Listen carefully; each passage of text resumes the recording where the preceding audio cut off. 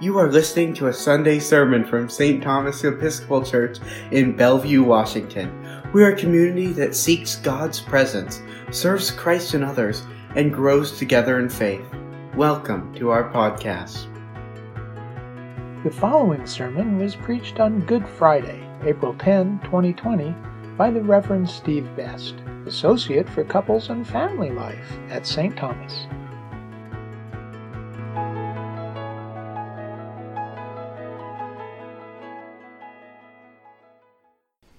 It's not easy for us to see something positive in our present suffering. Our culture far more commonly goes to a place of blaming, looking at suffering as only a hindrance to profit or progress, maybe something we deserve, or simply bad luck. Now, Christians from all over the world are gathering at this moment in this day to proclaim something very different. On Good Friday, we are revealing through our prayers and our presence and our music that we are celebrating something eternally good about this day. In the words of our prayer book, today we are not mourning as those without hope, but in thankful remembrance of God's great goodness demonstrated toward us. Good Friday can only make sense if you believe God is truly good and only wants the best for us.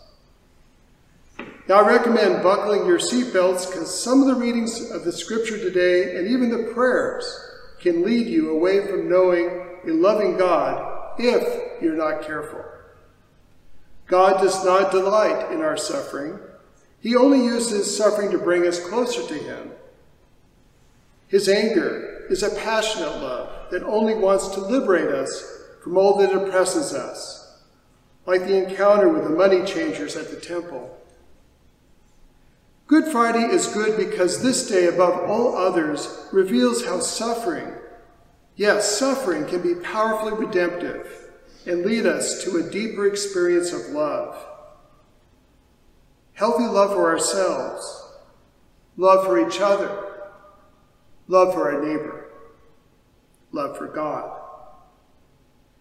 In today's reading from Isaiah, God's wonderful plan of redemption is personified in the form of a suffering servant whose power is made perfect through vulnerability and humility, and is able to transform something that is ugly and painful into something beautiful and even glorious.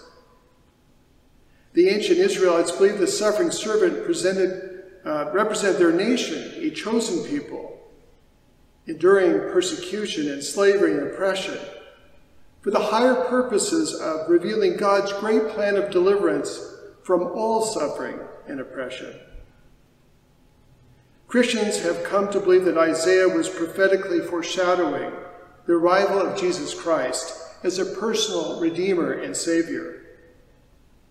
But the revelation was also that he would be a force of love and beauty and transformation, not only for Christians, but for all people.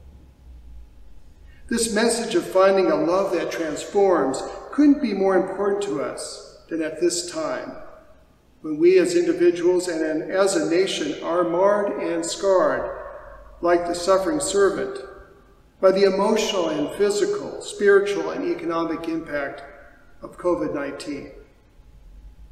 Now, some of our pain has nothing to do with human choices or sin. As far as we know, no one secretly created this virus in some remote laboratory to unleash upon us. But nevertheless, human sin has played a role in our suffering. The stockpiling of supplies, ignoring vulnerable populations in prisons and nursing homes, shelters, and immigration and detention centers, and not taking adequate safety measures to prepare and contain the virus. A lot of pain has been created, but today we celebrate the arrival of a humble servant in the name of Jesus Christ, who demonstrated by his dying on the cross that he always provides a way for suffering to lead to redemption and healing and even beauty. Now in front of me is a cross that represents this pathway of redemption. If you look at it closely, you will see, well, what is regarded as junk. Rusty screws, a random horseshoe, scraps of metal. But the artist has creatively and spiritually imagined all of this being put together to form something that is beautiful and powerful and healing. I invite all of you, in your own way, to imagine laying down all of your burdens, your pain, your baggage, anything that might keep you from you being on this road to Easter. We all need the reminder of the cross.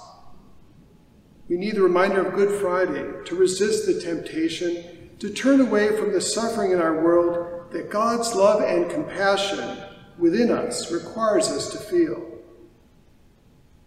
Like the suffering servant, we are a people who are called to share in the misfortune and the pain and the fear of others and point them to hope. That even in our suffering, there is a reason, a future, and a God who is willing to put down his life so that we too might have eternal life and find a suffering that heals. Amen. Amen.